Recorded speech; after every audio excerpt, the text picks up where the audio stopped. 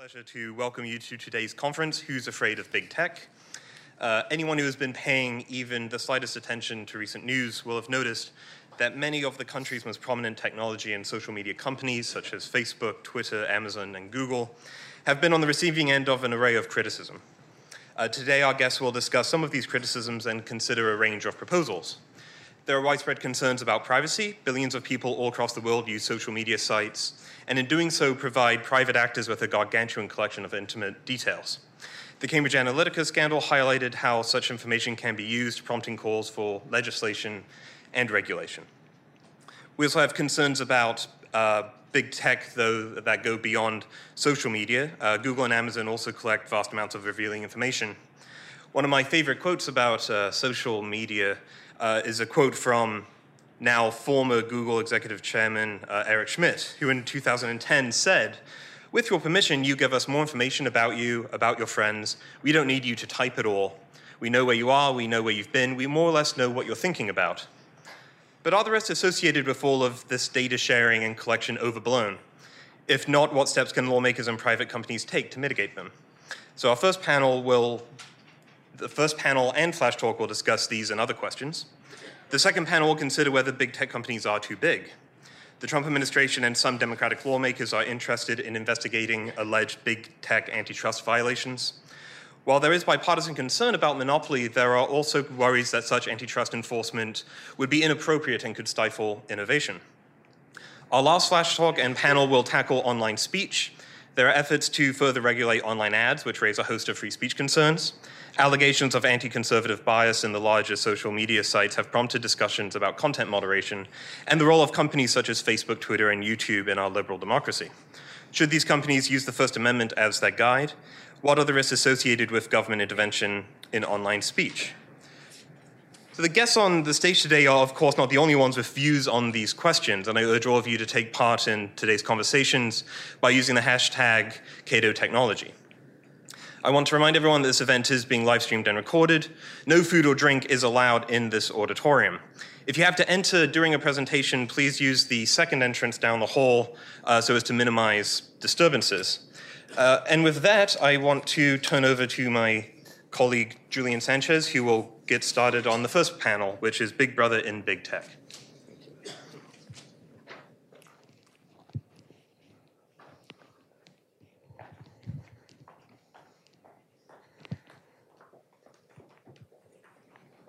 Thanks for that introduction, Matthew. I am indeed Julian Sanchez. I'm a senior fellow here at the Cato Institute, focused on issues of privacy and digital civil liberties, among others.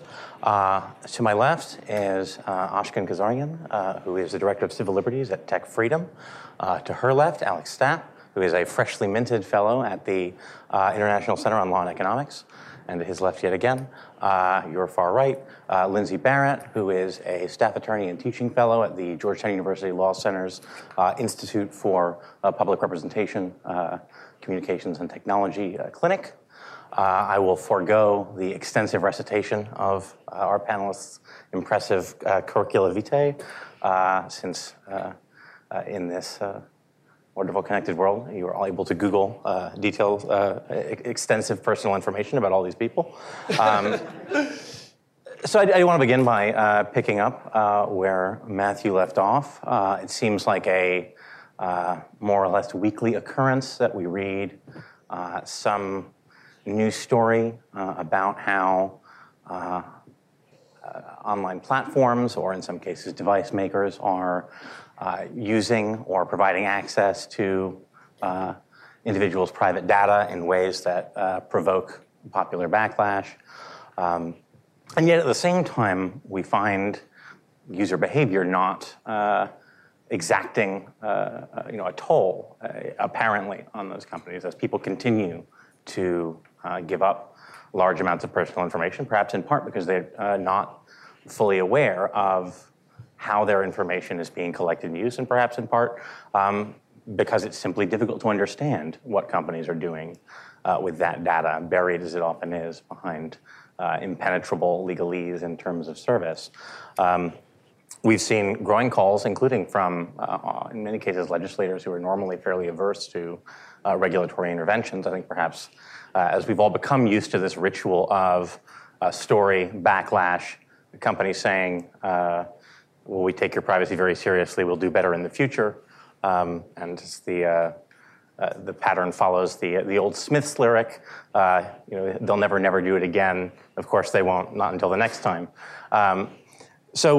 As these calls for what's often called baseline privacy regulation grow, we want to explore, one, the extent to which there is a problem that might justify regulatory intervention, what proposals to try and more robustly protect user privacy are advanced, and what some of the wrinkles and potential trade-offs involved in those proposals are. So I want to start by just throwing to the panel a question of how do we think about this problem? We know people like me who are privacy advocates tend to have a fairly high personal value they place on their private information. But people's behavior in terms of what they're willing to give to sites in exchange for free service doesn't appear to track the answers they often give pollsters about how much they care. So one question to set up here is, what are the harms that we should be worried about in terms of the collection of personal data, and how should we interpret the fact that despite this sort of drumbeat of scandals, it doesn't appear to be altering user behavior? Is there a problem that needs solving?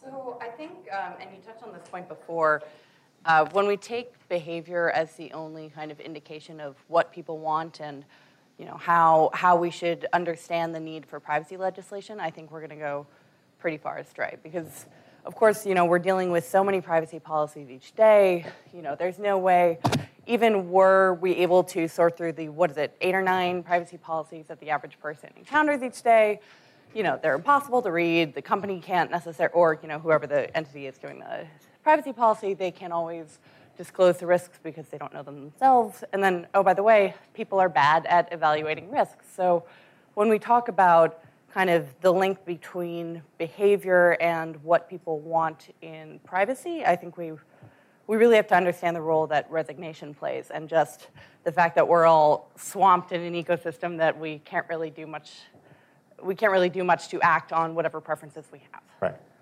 And I think that's an important thing to always be aware of, the privacy paradox. And I agree that we have to look at both revealed preferences and user behavior and stated preferences on these surveys. But I think some surveys you don't get to hear a lot about. The National Telecommunications and Information Administration within the Commerce Department, they survey these things on an ongoing basis, and major concerns related to privacy and security risks have been decreasing slightly, but it's not increasing. It's relatively flat. People avoiding online activity due to security concerns, also decreasing at a slight rate.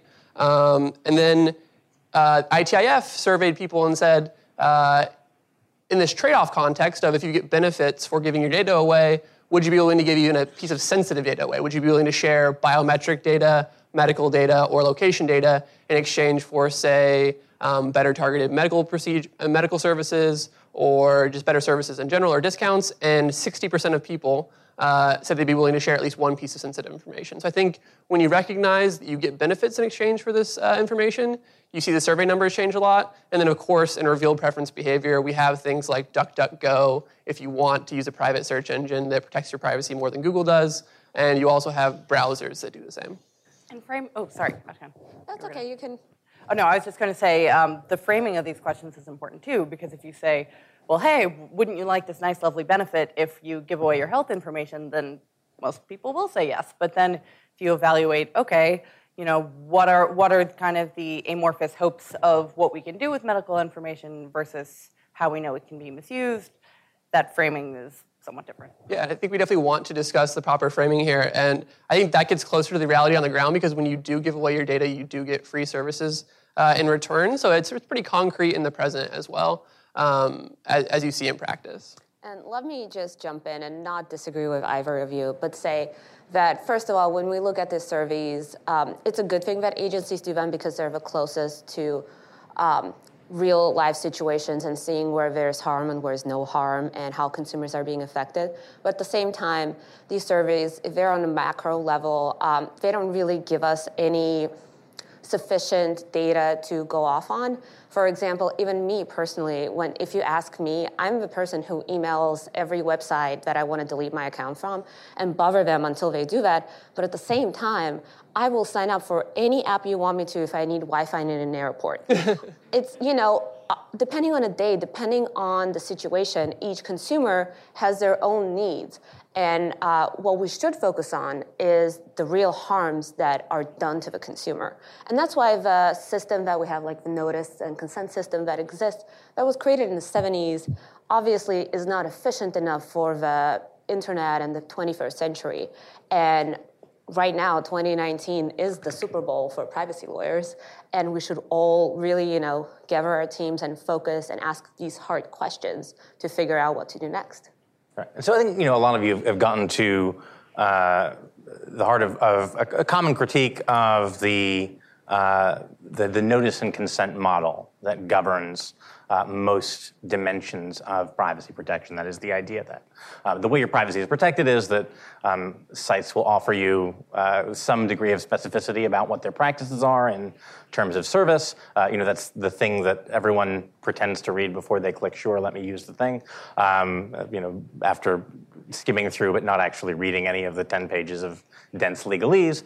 And this sort of consumer evaluation and consent provides privacy protection. And I'm inclined to say we all recognize that is, for better or worse, not very meaningful, right? And most people are not particularly meaningfully informed. And there's, as Lindsay alluded to, a fair amount of research suggesting that it's not even literally physically possible for most people to actually read the privacy policies for all the sites that they use. It would take essentially a month of their year to, if they were to actually just once a year read all of those documents.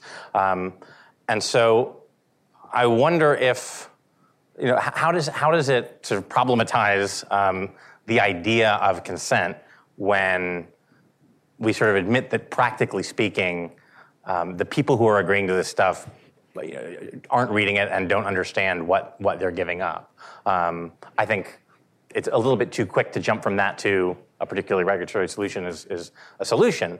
But is sort of the heart of the way we approach this now based on an unrealistic conception of what a normal user can sort of accommodate, has bandwidth for.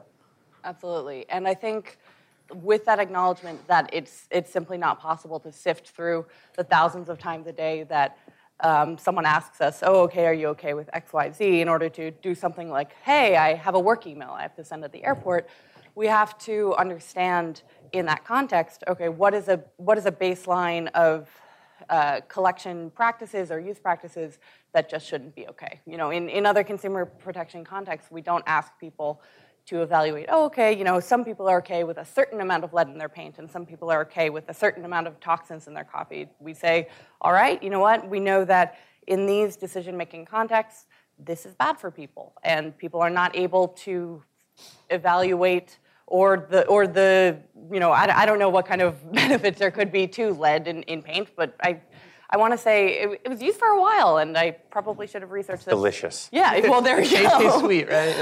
Yeah, but all of the various,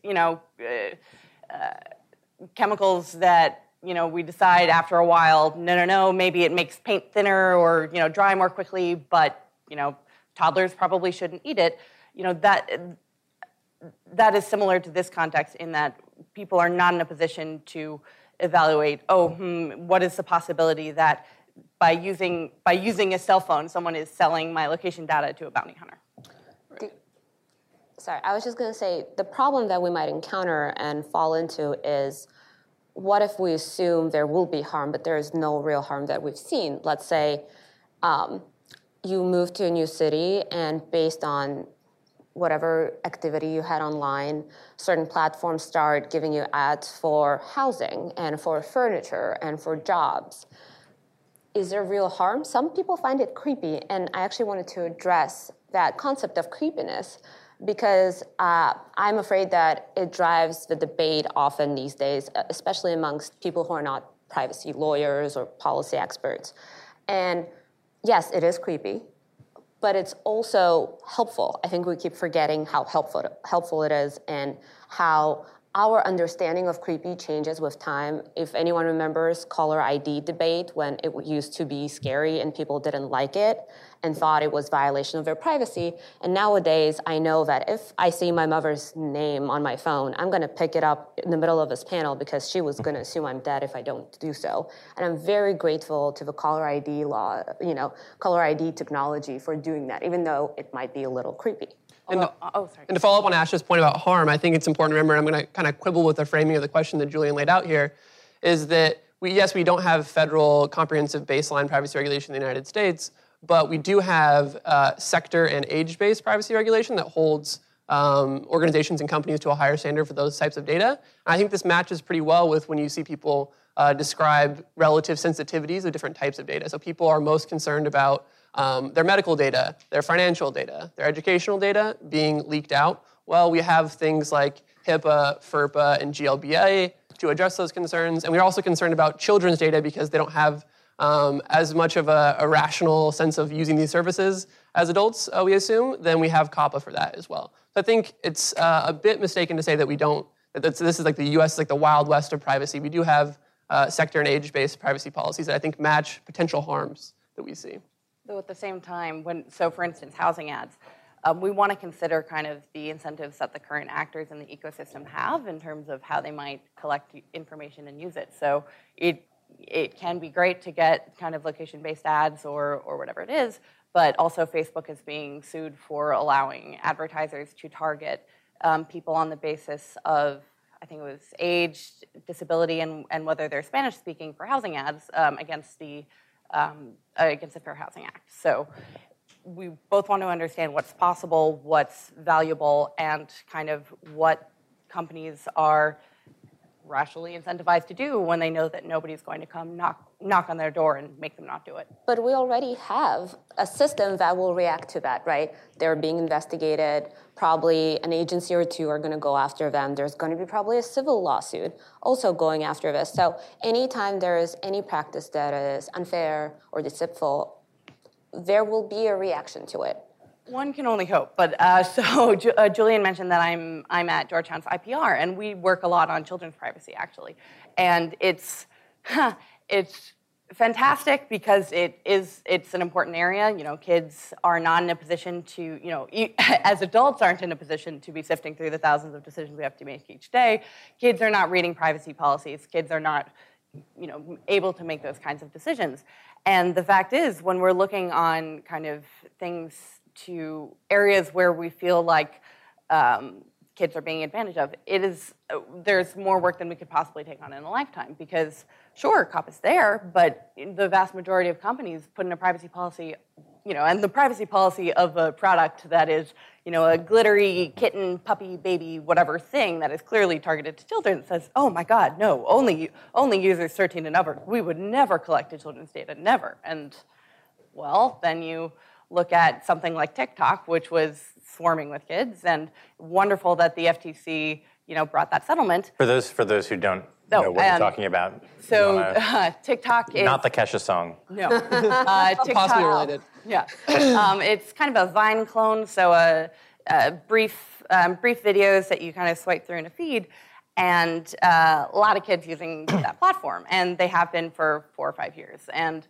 again, great that FTC brought that case, but there are all kinds of products where the same kinds of things are happening. So there's this fantastic interview with one of the co-founders of TikTok a couple years ago talking about, well, yes, there are kids on our platform. What do you expect us to do about it? There are tons of kids on Instagram, and there are kids on Instagram, there are kids on Snapchat, there are kids on whatever product you want to name, and this isn't just a vague concern of, oh no, the kids are using technology. We're talking about shady actors that have no reason to not, for instance, send kids send kids information unencrypted, violate COPPA by using behavioral advertising, which is something that we saw in an FTC complaint we brought against the Google Play Store. But here's where, okay, we already have a law that COPPA that protects, children's privacy. If someone violates it, laws are violated on a daily basis, and all we can do is enforce them. We can't shut down the browsers or police every single online behavior to make sure it's not a kid that's on Instagram. My 12-year-old sister is on Instagram, and I'm sure if I try to take it away, we won't have a relationship anymore. So there are definitely some kind of trade-offs when you say, okay, like there's a law, there are the rules, there's an enforcement, but it's not enough. Let's go to the next level. Let's do even more restrictions. Yeah, and just to follow up on that, I think we might kind of get a little myopic with policy solutions when we think this is an ideal trade-off between protecting kids and allowing people to use technology. Therefore, we need another privacy law. We need new regulation from Congress. But also another way, as Lindsay mentioned, is that they're currently enforcing these laws, just not enough to her liking, and maybe we can agree on that. But that means that we need higher enforcement intensity, maybe more resources for the FTC if they're already willing to pursue these cases, but maybe they're understaffed or something. But it doesn't necessarily imply that we need new laws. So let's talk a little bit more about concrete harm. Lindsay alluded to lead paint. This is a kind of a category I like to think of as exploding toaster regulation. That is, probably the best case scenario for making an argument for regulatory intervention is a case like an exploding toaster or lead in paint, where you've got a fact that is very difficult for the consumer to directly evaluate. Is this toaster going to explode?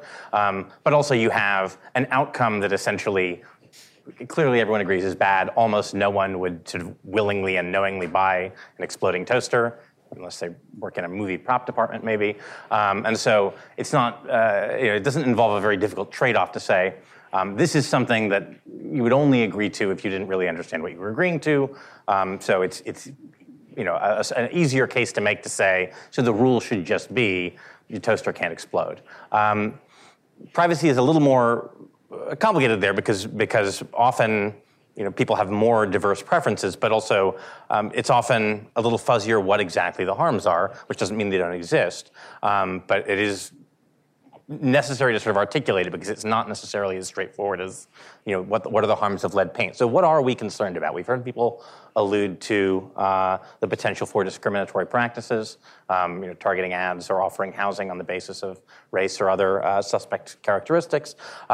But what is sort of the downside? What are the problems we should worry about as a result of companies like Google having the level of detailed information about people we would normally associate with a police state? Those problems, Guy, I'll take that one. But I think on a baseline level, you can't know what's happening. If you don't know how your data is being collected and used, you can't be sure of how it's being used against you.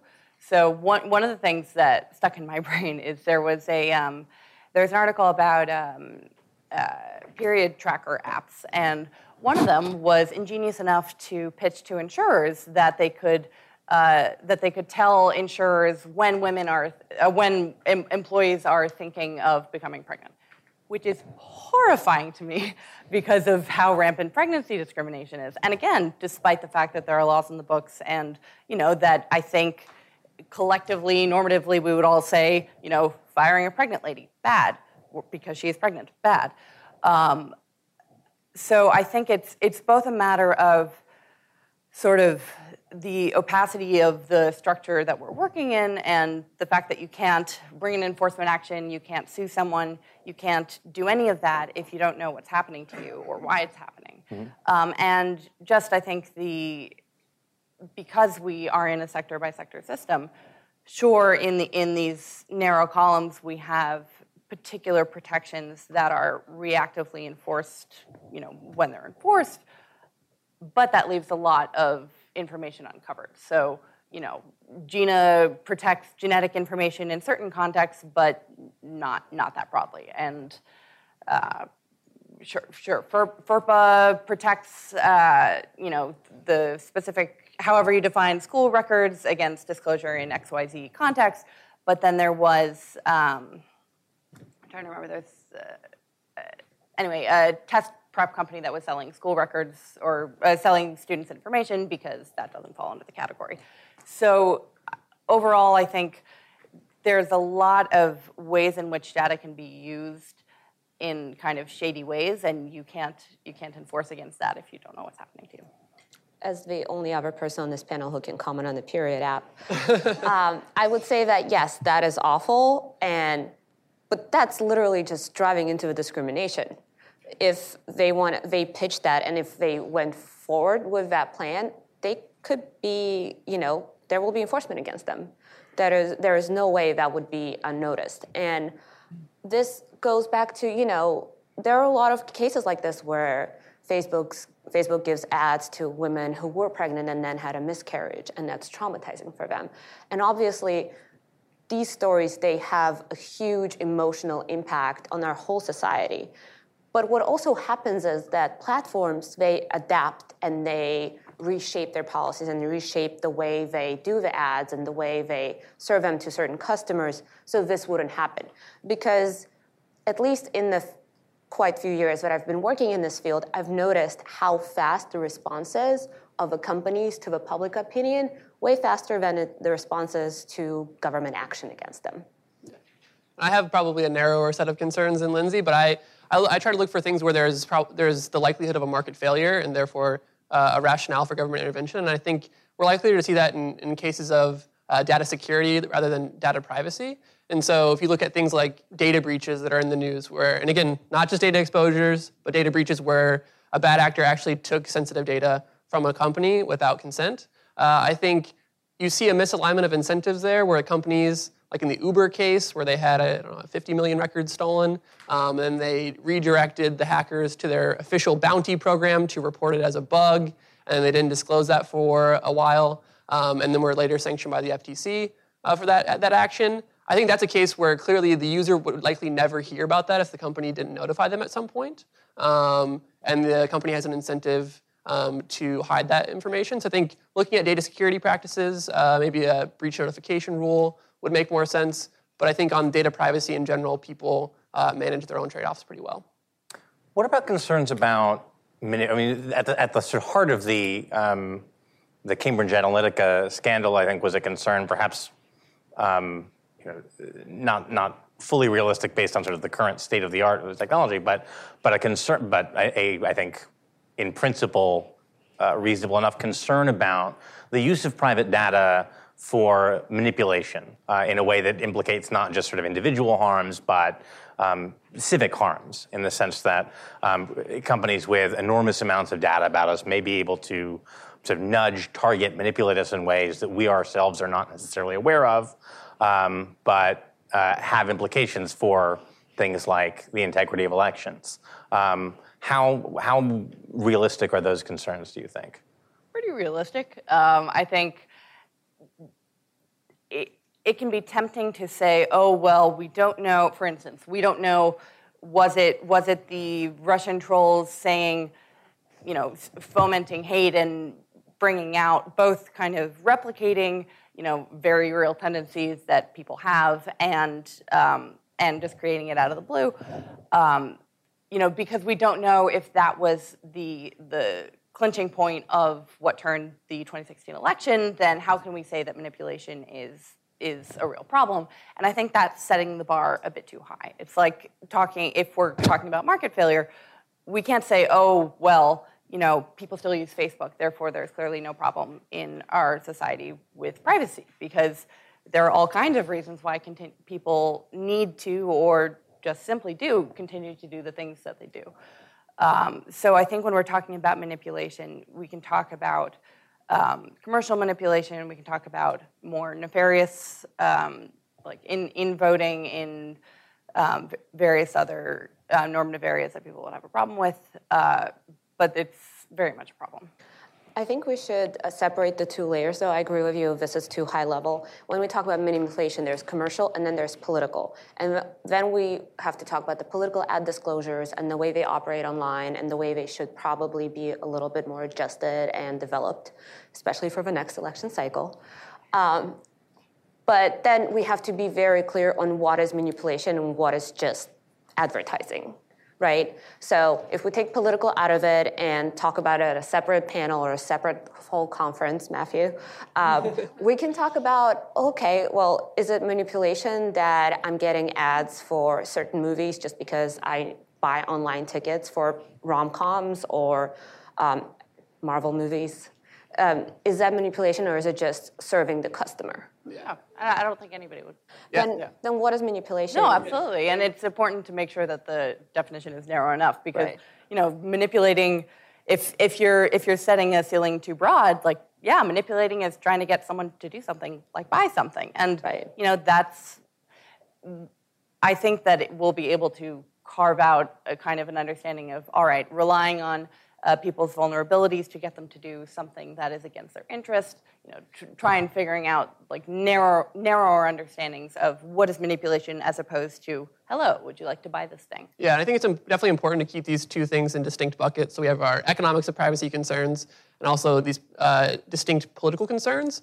But I think it's also important once we get into the political bucket to dive into the details and not get too panicked about these things if the details don't warrant it. So let's just make sure we reflect on the Cambridge Analytica scandal. What they were essentially doing was collecting data on American voters to categorize them according to the big 5 personality traits. And so then they could better target political messaging, and they were political consultants selling this information. But research from political scientists and cognitive psychologists tell us that the magnitude of change you're going to get with these things is very small. It's hard to nudge people from a Democratic vote to a Republican vote entirely. So on the margin, maybe we're going to have some very small effect. But remember, this is a political consulting firm whose incentives is to say, we're the masterminds behind this election, we're the reason the outcome was different. But then if you look at the underlying research, it tells us that it's much harder and people are much more complex to get them to change their votes. So that's vote changing. Because I mean, imagine, right, hypothetical evil Facebook decides they want to change the outcome of an election. They can pretty easily tell, with a very high level of accuracy who you probably are going to vote for. And so people who are going to vote the way they think is correct get a reminder in the morning that this is your nearby polling station. Other people get a reminder that there's a great happy hour nearby, or just given news stories that prime feelings of resignation and helplessness that make them less likely to get out of bed and go vote. So not essentially change you from a Republican to a Democrat vote, but change your propensity to actually turn out. Is that a more realistic scenario? Yeah, because we saw it happen. We don't know about what toggles were happening, but Facebook has conducted tests, including on voting, and in their kind of, we're trying to make sure that everyone goes out. There's no need, or there's not necessarily a need to read any sinister, my God, which voters were they telling to go out and vote? But also, we don't know. And other experiments that they've conducted, again, we don't have a way of knowing. And I think, in my personal experience, so I've looked at the way Facebook classifies me, and they know that I'm a foreigner living in America and other things about me. They still always ask me to go vote, and I'm like, I'm Russian. If I go vote, I'm not going to jail.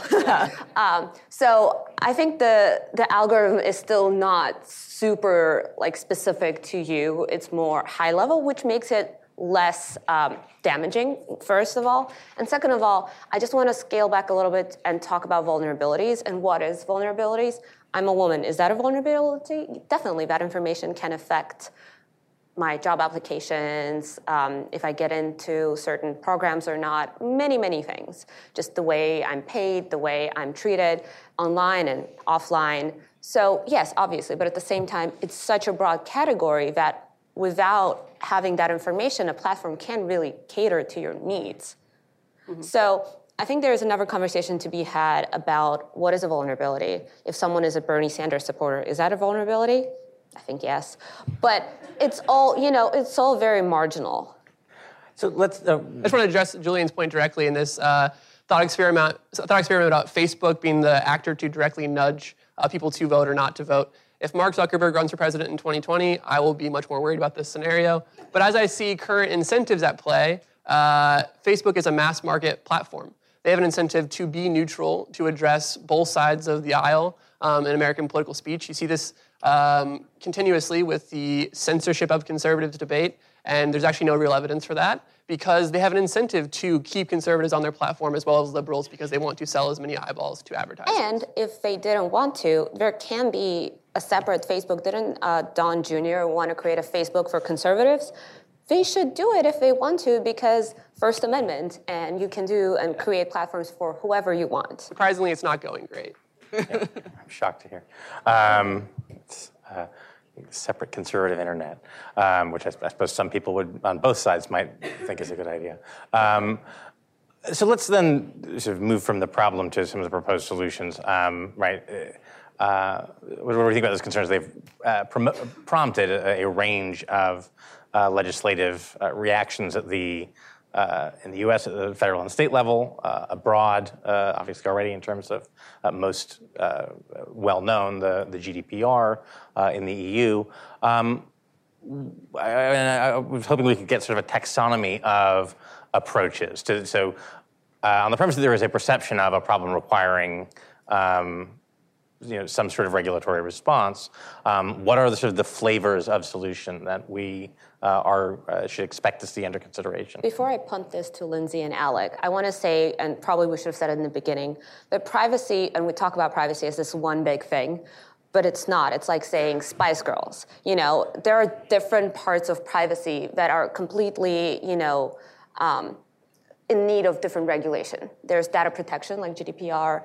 There are other privacy rights, and some people say that privacy is a human right. Some people say that privacy is a property right. We can get into that later. But privacy is not one single concept, and the information that is protected is not one single type of information. There's information that we share, our photos, our emails, videos. The posh spice. Right, the posh spice. There is the information about our activity online, scary spice. And then there is the logical kind of explanation of number one and number two that leads platforms or whoever collects and has that information to some assumptions about us. That can be, I don't know, baby spice? So there are different things. And so when we talk about privacy legislation, we should keep in mind that there are so many different pieces of a puzzle that we're trying to regulate. And now I'm punting. Well, I think if we're going to taxonomize different approaches, there have been a lot of people thinking about that and pouring money into that, and there's a bunch out there.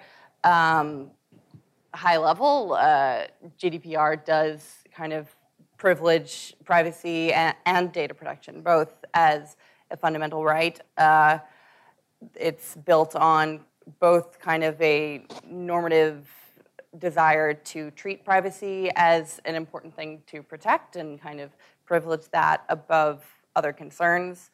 So we have that as a model, bunch of individual rights, real enforcement to back it up, expansive jurisdiction, all of that.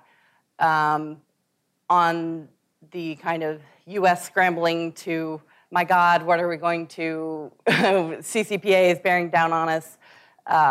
We have that coming in the rearview mirror. There have been a bunch of state bills kind of emulating part of CCPA. CCPA. I'm sorry. For the California Consumer Privacy. There we go. And Should we? Well, yes. we'll get to that. It's actually no, because we should in a minute probably explain that in a little more detail. So for those who are not already steeped in this stuff. yeah, and then a bunch of different kind of approaches bubbling up. So we've seen kind of bills that strengthen the enforcement side of privacy. So that's Ron Wyden has a great bill that would, for instance, in certain circumstances, hold individual executives at companies responsible, which I think, and in the TikTok case I mentioned before, Commissioners Chopra and Slaughter filed a concurring statement saying that they think that that's something that we should look at. Another bill is the Data Care Act, which is Brian Schatz and 14 other senators, which would apply a more information fiduciary idea to data collectors. It's I think he kind of said, oh, it's information fiduciary-like. It's not quite the same as the theory that Jack Balkin and Jonathan Zittrain have put forward. And then there are a couple other, there's a lot of other bills that off the top of my head, I couldn't rattle off. But I appreciate Lindsay giving that you can see there are many different approaches that are being taken around the world today. But I think one thing, a common thread that you see in many of them is that you have this essentially a privacy bill of rights. And so they enumerate different particular rights. And I think we can just run through a few of them because they all sound good in theory. But I think we need to be careful about the costs and benefits of each associated right. And you see these appear in both GDPR and other bills around the world. So right of access. If a company has data about me, I have a right to access it and ask them what data they have. The downside of that is if my account gets hacked, the hacker has the exact same right and they can export all of my data. We've already seen this happen with GDPR in Europe. Right to be forgotten. So if I want to kind of erase certain sensitive information about myself from the internet or from a particular company, I have a right to be forgotten. But then we also have to think about who has the highest incentives to exploit this feature. And we see that scammers are using it and people who have been convicted of crimes to kind of erase the trail of their misdeeds.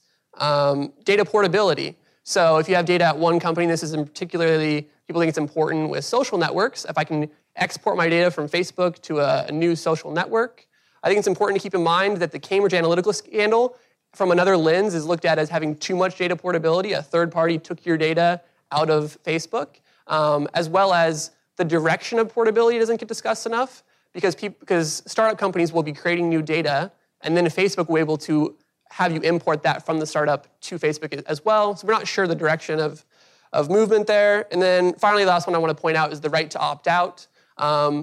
In many cases, we already have a right to opt out in the United States, but the key differentiator you see in many of these privacy bills is that once you opt out, the company is required not to discriminate against you as a user. But as we know, many of these services are free to use, and that's exactly because of all the user data that's contributed to the platform, so they can provide ads.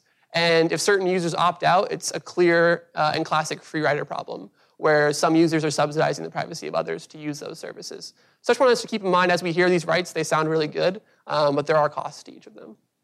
And to kind of continue what you both were saying, I think a framework that we believe is the right way of thinking about it and structuring this privacy debate in 2019 is, okay, what are the rules that we are all 100% sure should be there? You know, the ones that are the bright lines that we all are going to not cross. And those can be in a privacy national legislation. And then we say, okay, what are the standards that should be in place that we all also agree on and use when we decide case by case where is the violation of privacy rights and where there is not. So I think that in conjunction with enforcement will be a really good way for United States to move forward with updating our privacy laws while also not just copy-pasting European approach that obviously applies to A, their legal system that's very different from American common law system, B, their political views and their political history that's very different from American history, and C, just the way the enforcement works in both kind of regions is so different that every time you try to implement and copy-paste something, it's going to just break your own system, which is what we see in CCPA, because not only it took a lot of things from GDPR, it even went further, and that's why we're all, in a rush to talk about privacy and in a rush to pass something on a national level, because even groups that are more on the left of this issue, I've heard them agree, maybe not in public, but in private, but also in public, that CCPA is going to break the internet. So this actually, let's maybe dive into that a little bit. So a couple people have alluded to California's consumer privacy legislation, which will sort of have restrictions that kick in starting in, I think, 2020. One reason I think we're seeing a lot of legislators and even tech companies now very quickly making their peace with the idea of federal privacy legislation is the idea that sort of state alternatives are already in place, or are already going to kick in ways that are the companies find extremely onerous, and they would rather have that legislation preempted by a federal approach that at least provides a single, I think, as they would prefer, less restrictive standard across the board. Is there a case, just sort of on guess, sort of dormant commerce clause kind of federalist grounds for saying, well, if states are going to act and we're going to have a kind of 50-state quilt of different restrictions, it would be better to have a federal, a single federal rule. I mean, it's going to be a Black Mirror episode on January 1st, 2020, if this happens. Because not only big companies, here's the thing, big companies can always adjust. Big companies hired thousands of lawyers, and the big tech adjusted to GDPR in no time. They can throw money at the problem and it goes away. What will happen will that mom and pop shops, e-commerce, websites that are nonprofit, websites that actually help facilitate discussion and free speech will be the ones that are hurt, because you don't have a team of lawyers complying, restructuring the way your business or just your website or your platform operates. And either we're going to have a separate internet and companies who are going to decide, okay, I'm not going to work in California, I'm not going to work with California residents, and then California residents getting VPNs to try to actually get those services. Or we're going to just be, another situation that might happen is California law is going to become the law of the land, because everyone will be like, well, let's just do it. And then, again, small businesses and e-commerce is going to suffer. And consumers, too, because of that. Consumers are going to be so confused and just lost in this huge amount of rights that they're getting. I would also like to say that just the California law itself was passed in not just a rush, in basically a blackmail type of situation that I personally don't believe is a democratic process of passing such crucial law. And I hope that we can all figure out some way to preempt that Black Mirror episode from happening. Just to reduce the confusion in the room, does someone want to volunteer to kind of give a more concrete sort of rundown of what is in the CCPA? No. Okay. Well, okay, let me just say, there are things like, what information the company has on you. They have to have databases for separate types of information. You have a right to know why they have that type of information. You have a right, not only you, but other organizations can sue on your behalf, I believe. And the thing about California law is also that it's 3,000 pages or something. I tried last night to read it again, and I just gave up. And that's why all these wonderful privacy experts also don't want to even get into it, because none of us think it's really that great, right? I don't want to speak for you. Well, no, I mean, I was on a train. I've had a big week. But no, I think we can also talk about kind of there's the content of the California law, and then there's also preemption writ large. So when we're talking about a baseline privacy, some future, hopefully magical federal privacy law, of course, it'd be lovely if there were a privacy law that we could all agree on, and we could all go home and be happy. But there isn't any inherent virtue in passing one single standard if it's not better than what we already have. And a couple important points to keep in mind are, one, companies have always dealt, now we're talking about, my God, the crazy patchwork, but companies have always dealt with this patchwork. There are 50 data breach notification laws. And the vibrant internet that we know today grew up in that chaos. So there's that to consider. And we also want to keep in mind, when we're talking about kind of the differential impact of regulation on different sizes of companies, we don't want to get to a point where that argument is used as the basis for no regulation at all, because that's the logical extension of it. With the GDPR in particular, we've seen various ways that businesses have coped. So, for instance, the New York Times switched to contextual advertising, which actually works under which complies with the GDPR, and they saw their revenues go up.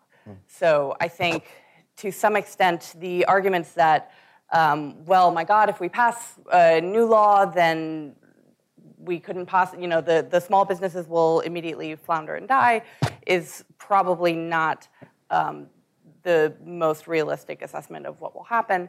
And I think when we're talking about preemption, we need to keep in mind that, one, the crazy patchwork is what we've always dealt with, and we don't want to preempt just for the sake of preempting. But the difference is, so the difference is with data breach laws, the 50 data breach laws, only thing companies need to know is what state the user is in and then just notify them about a data breach. It's not that hard. With privacy, the way California law operates, you would need to restructure your whole system. And never think about the GDPR point you made. Yeah, companies saw a revenue up because a lot of new companies couldn't come to the market. Yeah, and I think I just want to emphasize that Julian asked 3 supposed privacy experts to describe on the record what is in CCPA, and we all hesitated because it was written in less than 2 weeks and is evidently contradictory in many different places. So going on the record and saying, well, it says this or doesn't say that is risky. And I think just to make that concrete, the opt-out provision that is in GDPR is also in CCPA, but we can't tell yet whether it's non-discriminatory or discriminatory. So in one place, it says that if a user opts out of data collection, they have to be given the same exact services as other users. But then in a different place, it says that if a user opts out of data collection, they can be given discounts. And free services can be contrived as a discount in many different ways. So there is obviously going to need to be fixes to California's law before it goes into effect next year. But also, it's important to keep in mind why I think Julian mentioned that some tech companies are coming out in favor of these laws, especially federal comprehensive privacy legislation, is because they're global tech companies. These are the Apples, the Facebooks, the Googles. It's because they've already invested billions of dollars and millions of hours complying with GDPR, and they can just port that system over to the United States for relatively low cost. So it's in their self-interest to do so, and their smaller competitors who haven't already been in compliance with GDPR won't be able to do so as easily. So this is what we would call the Spotify model for that California law would create. So Facebook, let's say, potentially would have, or whatever new website, like the next Facebook would say, you pay $5 and you get to see your grandma's posts, and then you pay $10 and you see your mom's posts, and then you pay $15 and you see your friend's posts. And it will be like a subscription model. And I'm not saying a subscription model is a bad thing, but when you talk about information, it's different than getting services for a subscription. And just as a final asterisk, one thing that we should also keep in mind when we're talking about kind of the objectives that we hope privacy laws will have, we obviously want to keep in mind, what is going to entrench the behemoths and what is going to make it difficult for new models that Facebook can then, clone and copy and, RIP Snapchat, et cetera. But we also want to keep in mind, privacy laws are intended to deliver privacy rights, and small businesses can violate your privacy too. Actually, I want to just diving into the weeds in a couple things. Like you talked about sort of a free rider problem with respect to regulations requiring services to be provided to people who choose not to provide their information. But it occurs to me, I free ride pretty egregiously insofar as I use plugins like Ghost Story that block ad tracking as I'm going to sites. I'm visiting a lot of sites that have a revenue model that is based on showing ads, and I've chosen not to look at those ads and indeed to deprive them of information about my conduct. And that's a sort of non-regulatory private solution that nerdier people like me. Have you used the incognito mode to look at New York Times articles? I plead the fifth. No comment. No, I subscribe to the New York Times. Don't ask about the Washington Post.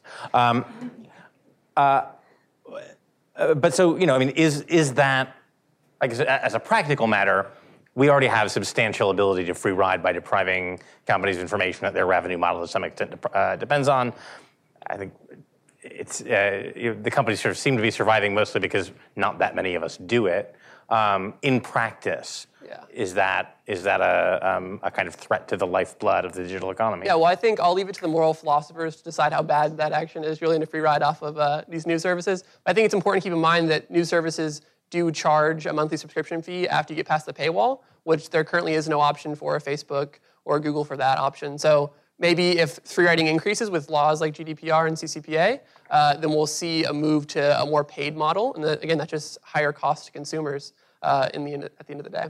I think we should also, we should also maybe hesitate to just characterize using all kind of ad blocking services as free riding. So there's all kinds of reasons why you wouldn't want every company under the sun. So I use Ghostery as well, and one of the reasons that I use it is it blows my mind to see just volume and range of trackers that will follow me on various sites.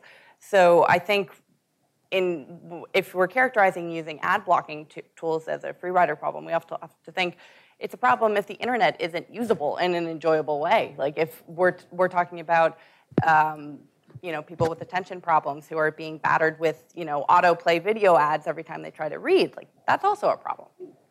But it's also a difference between us making a private choice of using those extensions and technology versus government saying, okay, you web browsers, you built into your technology those things. So all the users just by default don't see ads or don't get tracked.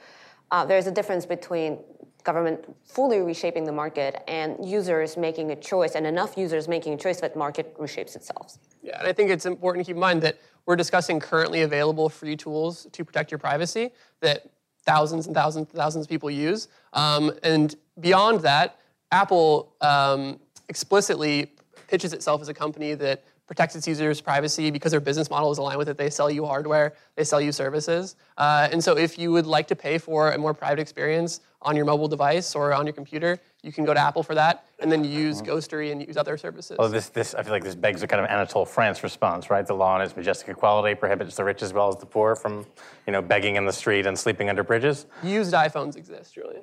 Yeah. So it's also a great data extraction opportunity.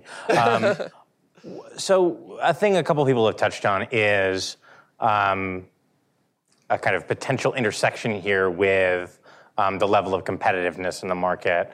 A lot of the folks who are concerned about the privacy implications of data being collected by firms like Google and Facebook are, in a sense, concerned about it as one dimension of a broader concern about the dominance of these handful of platforms, at least in the sort of English-speaking market.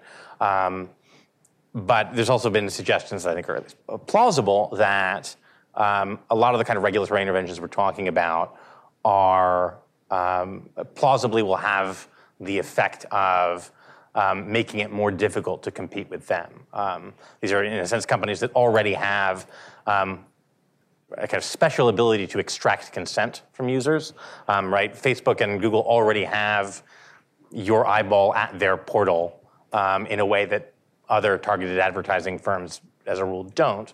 Do we think there is a tension, potentially, between sort of the regulatory intervention and concern about the dominance of a small number of platforms? And on the flip side, how much of our concern about privacy is in part a concern about people not really having a choice between a lot of different options that would allow them to express a preference for greater privacy? I think that's absolutely a concern. So one thing that I'd highly recommend, if you haven't already read it, Kashmir Hill at Gizmodo did this. Cash very well. Yeah, well, she did this fabulous series of actually trying to extricate the big five tech companies from her life. And as you'll see, it is comically, unfortunately, very difficult.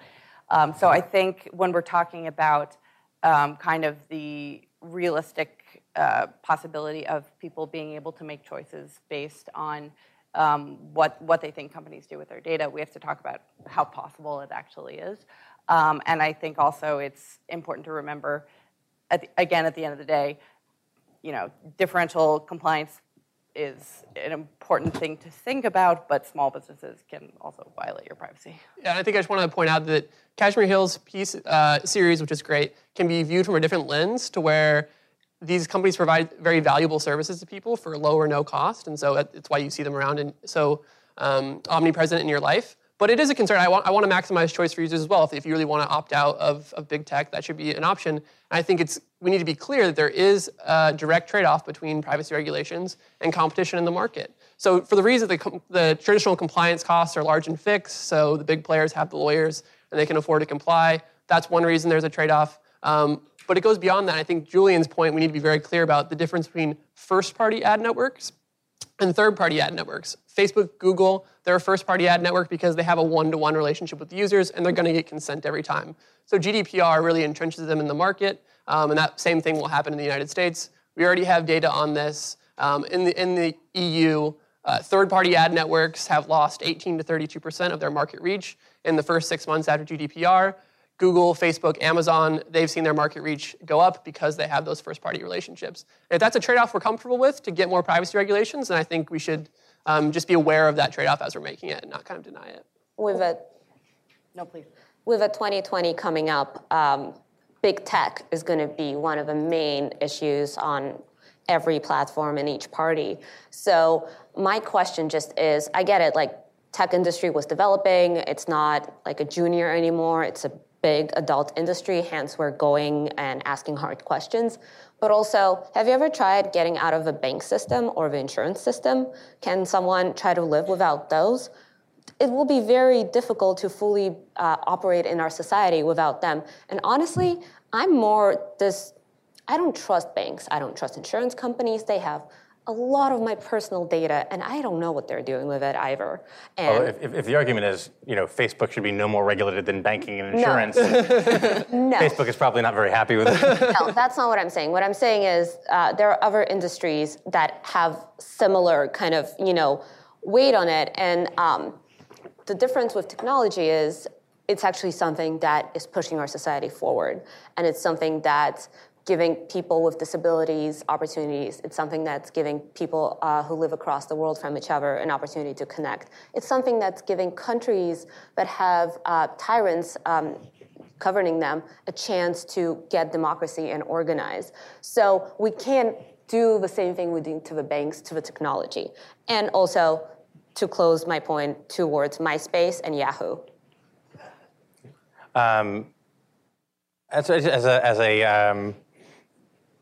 Before I turn to questions from the audience, I just want to consider whether there are other options. I think a lot of us would agree that the current model involves people very often agreeing to terms they don't understand very well. They may be surrendering more privacy than they mean to, and maybe getting benefits in return, but maybe not reflecting their ideal preferences. At the same time, there are downsides that we all seem to acknowledge to the regulatory approaches sort of on offer. I've sort of always viewed this as essentially a kind of UI, user interface or user experience design problem, right? So fundamentally, the problem is, at some level, it is very difficult to present users with control over both information about how their data is used and control over it in a way that's sort of salient to them and prompts good decisions and doesn't just overwhelm them with checkboxes. And so I'm sort of wondering if there are approaches people kind of envision or can have seen that they think provide an opportunity for improving on sort of our current click accept and pray model that also sort of reflect the range and diversity of people's concern about privacy and their willingness to share data. I think there's been a lot of work in this area because, again, just the way that kind of the layout of a website, the way that kind of you interact with the environment you're in can very much shape the decisions that people make. I haven't seen anything that I think is, any kind of silver bullet. There's been great work trying to automate privacy policies and kind of minimize that process, knowing the decision fatigue that people encounter. And there's Paul Isis is one. There are a couple of various browser extensions. There's a great project over at Carnegie Mellon doing a ton of work on this. And I think those are fabulous. Those are important, and we need them. They're not a replacement for a curb on exploitative practices, but they're really important. Yeah, and I think I like Julian's way of framing this as a user interface problem because just imagine every service you use on the internet and you go to the privacy tab on the home screen and then you go to the control panel. People have a wide range of preferences about the level of granularity they want to be able to control on that. And because these are mass market platforms, there's a single pane, and so they're only going to hit probably the median person for their preference for control over their privacy. And so I think the best solution here is competition and choice. So having more platforms that are targeted towards different levels of privacy preference. And in this case, that means that we need to be very concerned about the unintended consequence of comprehensive privacy regulation that reduces choice and entrenches the incumbents further. I think user experience is crucial. And in my personal experience, Google's privacy tab is very helpful. You just go and you're like, don't track what I watch on YouTube and don't track what I Google. It's pretty straightforward. A lot of users, my kind of problem with this is they don't even know what kind of privacy rights or privacy little circumstances there are that they can control or that apply to them and in which ways.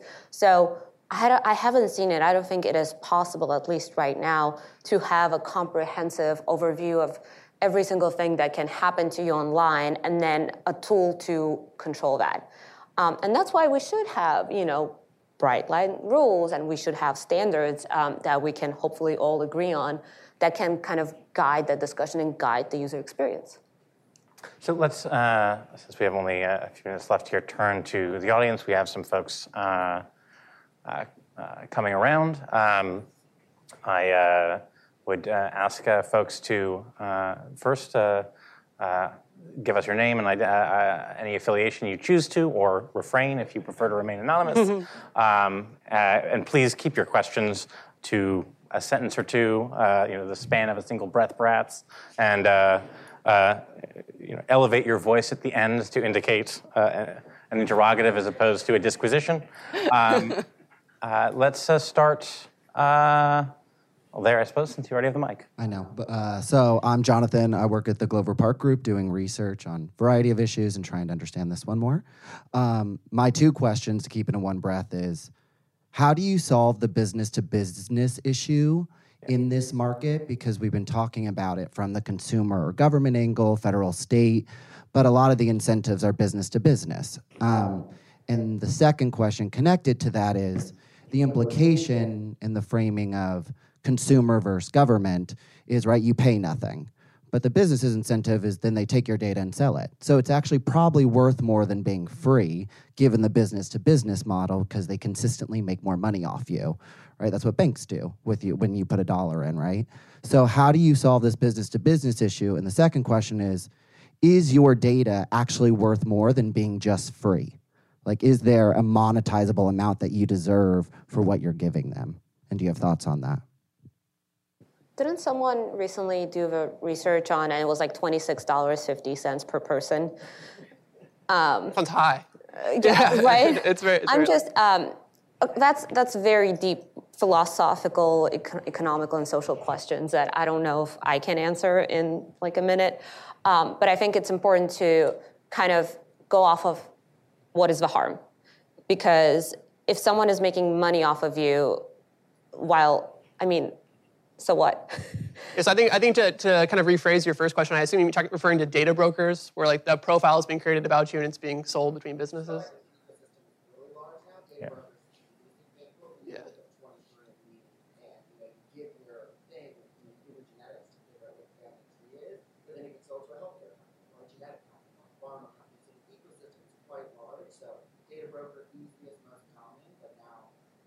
Yeah. Yeah, I think that's definitely it's an important point and one that wasn't discussed in terms of drawing this distinction between relationships that the user has directly with a company or these third-party relationships that you're not even aware are going on. I see the potential there for more of a market failure, but also want us to keep in mind the benefits of these things. So oftentimes, this data is being used to market things to you. That feels icky, but it's also being used to prevent fraud. So banks use these data profiles a lot to prevent financial fraud. And the 23andMe example you bring up, that's how we're catching serial killers now. It's also how we're going to be using the data to cure cancer. Yeah, to create genetic targeted medicine. And so I think there are huge benefits that we need to keep in mind. And I think small incremental reforms, like I know that Tim Cook proposed, because like right now you can go to every individual data broker and ask them to delete your profile and not collect data on you. But it is a cumbersome process and it's difficult to do. I reckon so the option is there, but creating something like a centralized exchange where all of these data brokers are required to make it simpler for you to opt out, I think is something that we might be open to. But we also need to recognize the benefits of having these profiles in public. Well, and I think another important thing about kind of the business-to-business side is it's not as though because the business that that the user is working with is then selling or sharing or whatever words we want to use your information to somebody else. It's not as though you're not implicated in that. I think that there can be a tendency to say, oh, well, then, why would you care? Of course you care. And, making sure that consent, whenever it's obtained, is actually informed and understands where your data is going in this giant ecosystem is really important. This is, I think, something Helen Niskanen has written, not Helen Niskanen, sorry. Niskanen, a foreign Niskanen Center fellow, Helen Nissenbaum, has written sort of compellingly about that. Just the back-end data flows are so complex that it is really just not feasible for people to have any real understanding of how that works. Essentially either you can have a binary switch that says no or yes, but the idea that these individual consumers can understand the contractual relationship between a platform and 50 different other entities they're sharing data with is sort of excessively demanding. Right, but the second there's harm, FTC comes in, right? One can only hope. They don't seem to be doing a ton of coming in that much all these days. But and I think the other thing to keep in mind, I lost my train of thought. I'm so sorry. I agree that maybe we need to look at staffing resources at the FTC, but I also wanted to. We have some data on this. The FTC has taken more than 500 enforcement actions on privacy and security-related issues since 1998.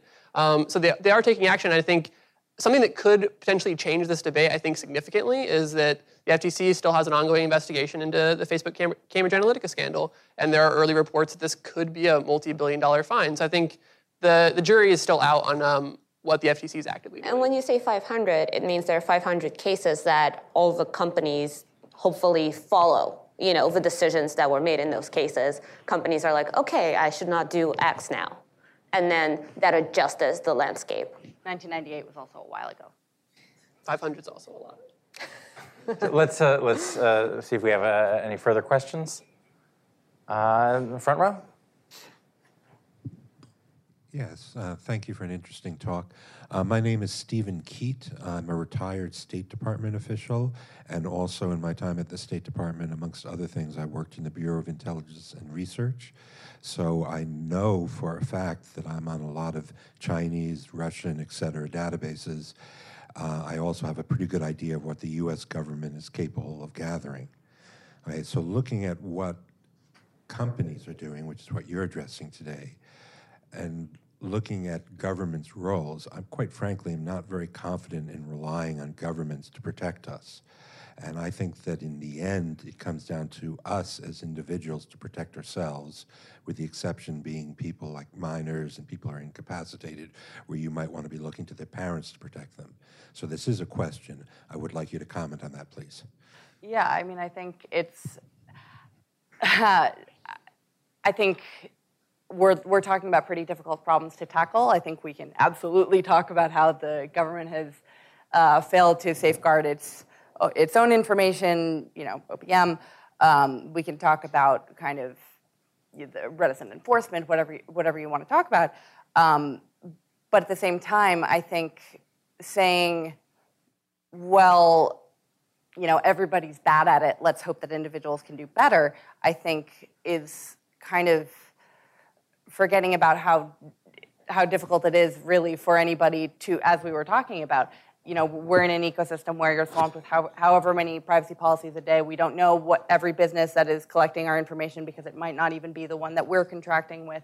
These are risks that are so far beyond both individuals' ability to kind of allocate risks and to control or change them, even if they are aware of what the risks are. So I agree with your frustration with governments failing to protect privacy and companies failing to protect privacy, but I don't think saying, oh, well, people just have to go out and forge for themselves is a good solution. So the OG Big Brother, thank you for that question. Julia and I both work on surveillance reform, and I think it's a great question to highlight the difference between companies and the way they handle privacy rights and the way they handle our information versus government. I believe that we have way more trouble trying to get anything out of a government and any reform and any transparency or fairness or process or checks and balances into the government process than the mechanisms us, everyday people have and power we have over companies. So, Julian, you want to? Yeah, I mean, I suppose I would just note that, right, as folks may not know if they're not steeped in surveillance law, one dimension of concern about platforms is that under sort of current Supreme Court jurisprudence, it's been attenuated a little bit by some recent decisions, but broadly speaking, data in the possession of these platforms loses substantially its Fourth Amendment protection under a doctrine that holds that you sort of assume the risk of disclosure and therefore waive your privacy interests and information that you've permitted a third-party corporation to retain. And so, law enforcement and intelligence agencies are delighted to have this trove of information that they're able to get with usually much less stringent legal process than a probable cause warrant. And so one dimension of this is both it is very difficult under current law to kind of provide information to a company without also, in effect, giving access to the government under a greatly diminished standard.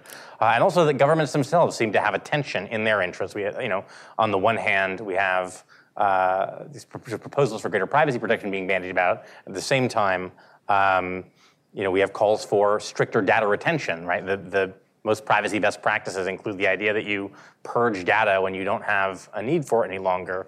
At the same time, law enforcement agencies would very much like if platforms were hanging on to data longer for their own purposes. Do we have time for one more question? 2 minutes? One more question, then let's see if we can slip one in.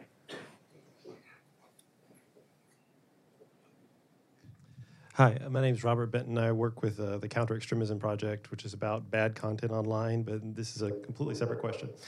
And my question is, as someone who thinks about free markets and appreciates them, I hear us talking a lot about, the way that different regulations could harm small businesses.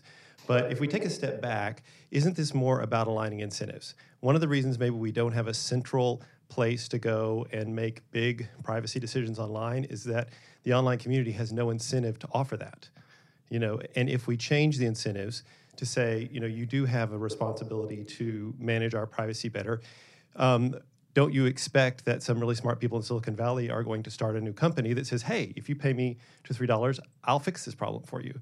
Or from the GDPR perspective, there are new companies popping up, as I understand it, that will help small companies comply better with the GDPR regulations. So it's almost like you change the economic incentive, and then you let technology and you let commerce take over, and companies come to fill that gap so that they can bridge the space between the small companies and the GDPR. In the interest of saving time, I'm just going to refer to everything I said before and say that nerding harder is always just kind of the default setting for Silicon Valley and technology companies, and they do react to the incentives. Us having this conversation is an incentive for them, and the California shot clock is an incentive for them. Yeah, and I would just break this into two separate answers. One on the data brokers business-to-business level. I believe the way Tim Cook lays it out, this would be a pretty simple exchange that wouldn't require tech geniuses to build. But in practice, we'll see how that works. But then on the user-to-business direct one-to-one relationship, I think companies already have an incentive to protect your privacy and give you privacy control in line with privacy demand. And so insofar as you change the incentives with the law, I think that's another way of saying imposing costs on users and being misaligned with their natural interests. I think we also, I hope that there are incentives for the building up of perfect privacy controls that can allow people to manage everything to exactly what they want and need. But that can also kind of deflect from the fact that we do need a baseline law that cuts off the baseline of exploitative practices and collection practices, and a focus on kind of transparency and tools isn't going to do it. Well, it sounds like what's being proposed is a more complex version of the do not call list, right? The idea of being something like the regulatory intervention might be there's going to be a privacy.gov or whatever, or some private equivalent, and just says, okay, if a user sets some kind of privacy preference at this one location, sort of other sites have to sort of respect that without making them check a box. Is that, I'm sort of wondering how feasible that is, sort of just logistically, and whether another panel. Yeah, that sounds like it's one for the next panel. And I think we're out of time, so I'll hope we can bat that to a future panel. It's an interesting thought, though. Please join me in thanking our panelists. Thank you.